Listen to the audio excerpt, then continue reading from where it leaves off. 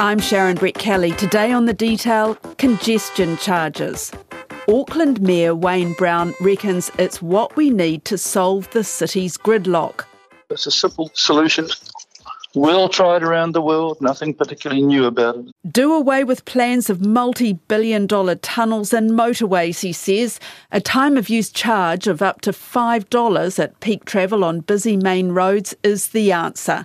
And he's in a hurry to make it happen. Auckland's mayor is vowing to keep the pedal to the metal when it comes to work on possible congestion charges for the city. The Transport and Infrastructure Committee has endorsed creating a team to progress time-of-use charging. If you're not in a rush, nothing happens here other than the speed of global warming. And so you have to put pressure on things to happen. And so I'm impatient because these things that I'm fixing should have been addressed years ago. But if they're the quick and easy answer to our transport woes, why has the debate on congestion charges dragged on for more than a decade so far? Today, I talked to an urban design expert about how they work overseas and why a bit of congestion is good. But first, Stuff's Auckland correspondent Todd Nile has been reporting on transport woes for years. Okay. Are you ready to go? Yep. So, Todd, what is a time-of-use congestion charge? Time of use seems to be the new phrasing they use for what we called congestion charge, because I guess when it was first being talked about 12 years ago, the model was something like London, where you had a ring around a spot and anyone who crossed it from any point paid that thing. Time of use, I guess, is just a bit more sophisticated. It has different charges, different times of day, and you might put it on some roads into a certain area and not others. So it's possibly more subtle and less blanket. How would the charge actually be put in place? I mean, I think in London they have some kind of disc, but would it be, cameras reading number plates? From what they're talking, the current technology seems to be number plate recognition, which is like the toll road north of Auckland. You drive past the gantry there, it reads your number plate. If you've got an account, it just pings the money off your account automatically. So the technology is pretty straightforward. It's all the other stuff that's not. Yeah, they've been talking about it for 12 years. Why isn't it in place? If it's a good thing, why isn't it in place already? It is a new thing for New Zealand, I guess. And there was a lot of work put in early on in the life of Auckland Council, led by the first mayor, Len Brown. They had big studies and consultation to look at different ways of funding Auckland's transport needs. And it came up with a congestion charge as part of the mix. And we sort of forget, but that is already the path that we decided to go on. We've got, at the moment, a regional fuel tax for Auckland that was always envisaged as a 10-year tax that would precede the introduction of a congestion charge. So the fuel tax is set to run to 2028, but the work that's gone on, mostly at the government end on a congestion charge or a time-of-use charge, just seems to have gone on forever without much coming out the other end of it yet. And Wayne Brown is saying that the previous government supported it, but this government maybe not, and it's all to do with politics. The last government was ready to put this in, but the current government sort of opposed it on the old basis of my party's better than your party type thing. In the work done so far, it got sort of a broad cross-party support. It went through a select committee. The select committee agreed that this was a good thing to do. There's been legislation drafted, but it seems that the legislation just wasn't far enough up the queue to go through before the election came. I don't know that the incoming government, or what we've heard from the National Party, is necessarily against the idea. I guess they may have a different view on the details of it, because one of the big decisions that has to be made is where does it sit on a scale between being something that is simply trying to get people to change how they travel and what time and whether they use buses or cars, or is it a great big revenue gathering device? Do you put a great big fee on there to try and raise money, perhaps more than changing people's behaviour? So that where everybody sits on that scale is not yet clear. Well, and Wayne Brown seemed to be suggesting that raising money is not the primary aim of it. It's about dealing to gridlock. And also he's saying that it's a much cheaper solution to our gridlock. Central government have spent hundreds of millions of dollars planning tunnels under harbours, which we don't need, tunnels under Dominion Road, which we don't need. Is it an alternative or is it another way of dealing with it? The emphasis so far has been seeing it as a tool to raise a bit of money, because you've got to have a fee to get people to change what they do. If it's too cheap, people will simply keep driving at the same time of day to the same places that they do now.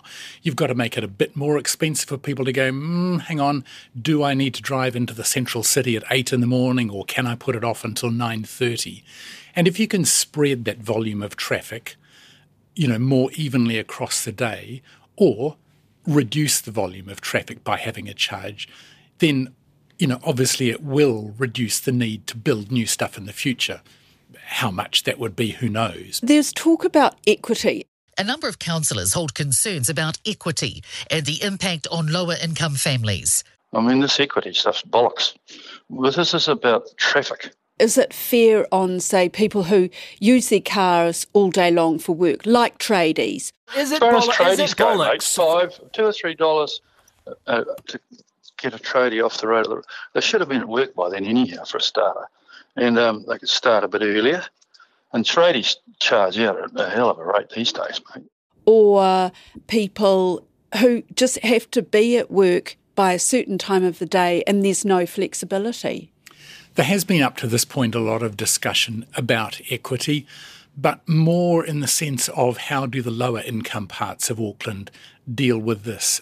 Is it going to be punitive at the times of day that people are going to do shift work or travelling from where they live to where, say, an industrial centre is, because there's not good enough public transport? You've got someone working in a factory, a low-income worker who has to travel to work every day. Well, they'll have started by then. They'll have started by 7. You don't know that. Well, but there's no reason why they can't. So in terms of equity, it's mostly been about the ability to pay. The things such as high users like tradies or people who are on the road the whole day can be relatively easily dealt with by having a cap, as other cities do with public transport, that you can hit a point where it's $20 a day or whatever and use as much beyond that as you want. So there are all those issues to be dealt with, but I think that the key one will be the impact that it has on lower income families and who are perhaps doing trips that aren't necessarily well catered for by public transport. Wayne Brown is talking about a charge of, I think, between $3.50 to $5. In London, they charge $25, I believe. I mean, is $5 going to deter people? Well, I don't know. I mean, this is New Zealand, isn't it? And this is something new. And the $3.50 mark is kind of the area that's been talked about through the various studies and the work that have been done. So $3.50 to $5, I guess, possibly does sound like a ballpark figure, given that there might be a cap if you're going to cross it a lot of times during the day. But it would, they also have these kind of tolls around Sydney and on some roads there. And for people who are travelling out of Sydney on some of the tolled motorways, for example, the fees can mount up pretty quickly. I guess the big discussion will be, A, the level of the charge, but B, what is there for a person if they decide they don't want to take their car or their van or whatever from A to B? Is there really a genuine public transport alternative?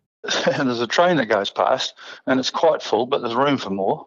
There's buses everywhere that quite a lot of my councillors and others are complaining, well, they're not full. Well, this was another encouragement for that. Or alternatively, you could get a motorbike. I was reading in The Guardian that the New South Wales Premier, Dominic Perrottet, last year ruled out a congestion charge. But are you saying that they do have tolled roads? Yes, so they don't have a congestion charge going into the city centre as such, but they do have, public-private partnership motorways that have been built and are funded through a toll charge. And I don't know the detail of it, but some of it gets quite complicated where the charges are so high that there are sort of rebates offered on your car registration and things like that to try and balance it out. But I guess the thing with Sydney is it has, historically a long-established, really big public transport system, particularly with rail, where the government there can probably point to and say, look, we have got other ways of getting into town. One of the big debates with Auckland is going to be, some people will say the public transport system is good enough, but there are going to be people who say, well, actually not.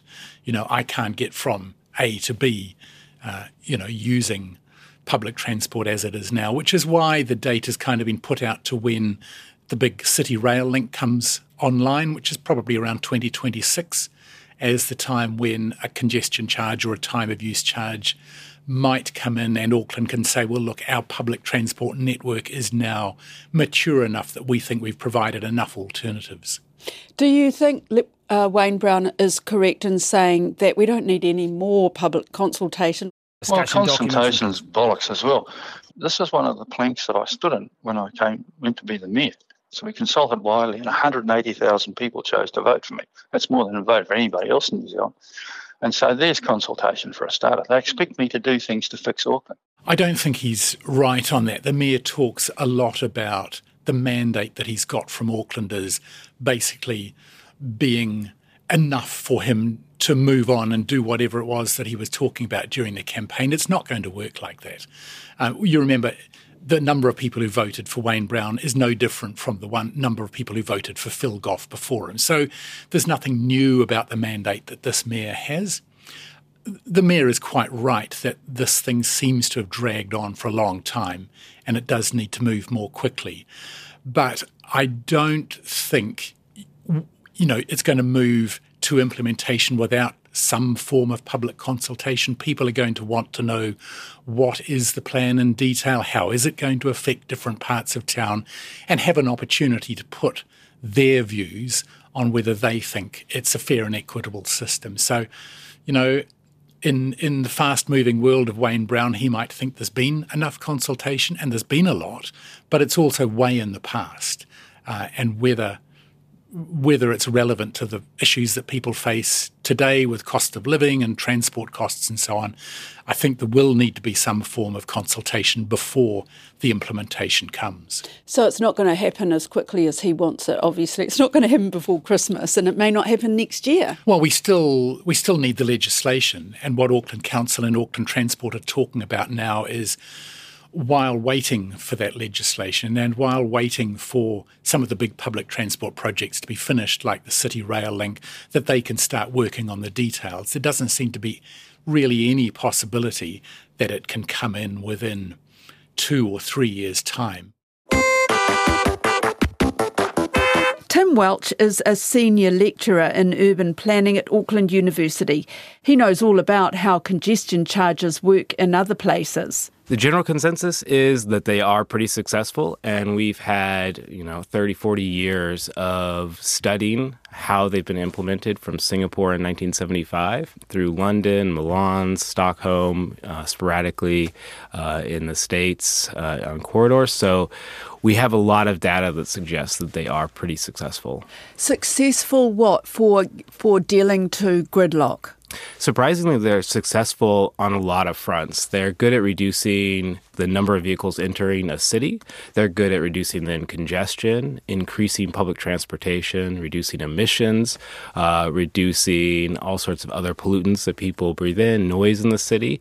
And one of the other side effects is they're really good at increasing travel time for people that really need to be in the city. So, in Auckland, it would be people like tradies or buses themselves that have to go. So they're really broadly successful. It's something that's been supported for years and years. Surprisingly, we could rarely come together over transportation issues, but this is something that's pretty broadly accepted because people sit in traffic so much every day. So it really, the details are what will matter at some point here. But the big thing is starting to really charge that true price of traffic and draw down some of those cars in the city. But do you think that will work? I mean, what is it called? It's called a time of use congestion charge. So it would be on certain main roads, is my understanding. Right. Yeah, I mean, so what happens is, I mean, the number we always throw around, which I think is interesting, is that 90% of roads are uncongested 90% of the time. So what we're trying to do is target that 10% of roads during that 10% when they're really congested. And that's always the morning peak and the afternoon drive home. And so if you can start to address that, it helps push people out to maybe travel a little bit later or use an alternative mode during those hours. And it's a good starting point, but I think it'll have to be modified once it's implemented to kind of better target how people will adjust their travel behavior over time. If everybody's so supportive of it, why is it taking so long? I think it's with anything. I mean, why does it take us so long to reduce the number of car parks on major corridors that could use buses or protected bike lanes? It's just anytime something about transportation or addressing cars or, you know, this kind of flight or fight response is, oh, you're going to take my car away from me. It gets really politically sensitive. And so even though it's been supported by most of the major parties, and it's been supported by the public to some degree. It's just something that politicians don't necessarily want to stick their neck out on. But we can draw from the successes of places like London. I mean, if you want some stats, London's congestion charge started 20 years ago now in 2003. And within the first year, they saw something like a 15% reduction in traffic coming into the cities and a 30% decrease in the congestion overall in the city and a 30% bump in the number of people using buses in the city to come into the city. And that's with just a £5 charge. So it can be really successful, and it's given them the breathing space to do a lot of things like move buses more quickly through the city, build more cycling and walking space. Really, London now is becoming one of the cycling capitals of the world because they have fewer cars in the city to compete with. It does come back to that productivity thing that we hear about a lot, that Auckland is a very unproductive place because of the amount of time that is spent, you know, sitting in gridlock on the motorways. That's right. I mean, it's not just people sitting in traffic. So we do want some congestion. I mean, it's a sign of a good city. If you go to a city and you see, no congestion at all, there's something going on, right? Either you're in the middle of a major pandemic like we saw recently, or the city, nobody wants to be there for some reason. So some level of congestion is always a good sign for the city. But the levels that we've reached in Auckland are starting to creep into the point where it does, make it really difficult to do things. There's something we call in planning the planning time index. And what we think about when we try to decide how we plan for more modes and how bad your city is how big that planning time index is. And it's the amount of time that you add to your trip just to get somewhere, because one day it might take you 10 minutes and the next day it might take 45 minutes. And that's the really tough part of congestion is you can't predict how long it'll take you to get from point A to point B. And so a congestion charge, even if it doesn't take away all the congestion, it evens out that flow and makes your trips much more predictable. And so that's one way to start to address some of the feeling of unproductiveness as you sit in your car each day. Even if you do have to sit in your car in congestion, you can reduce how much time you have to leave ahead of time and how much time you're sitting at your destination too early. How much congestion is good congestion?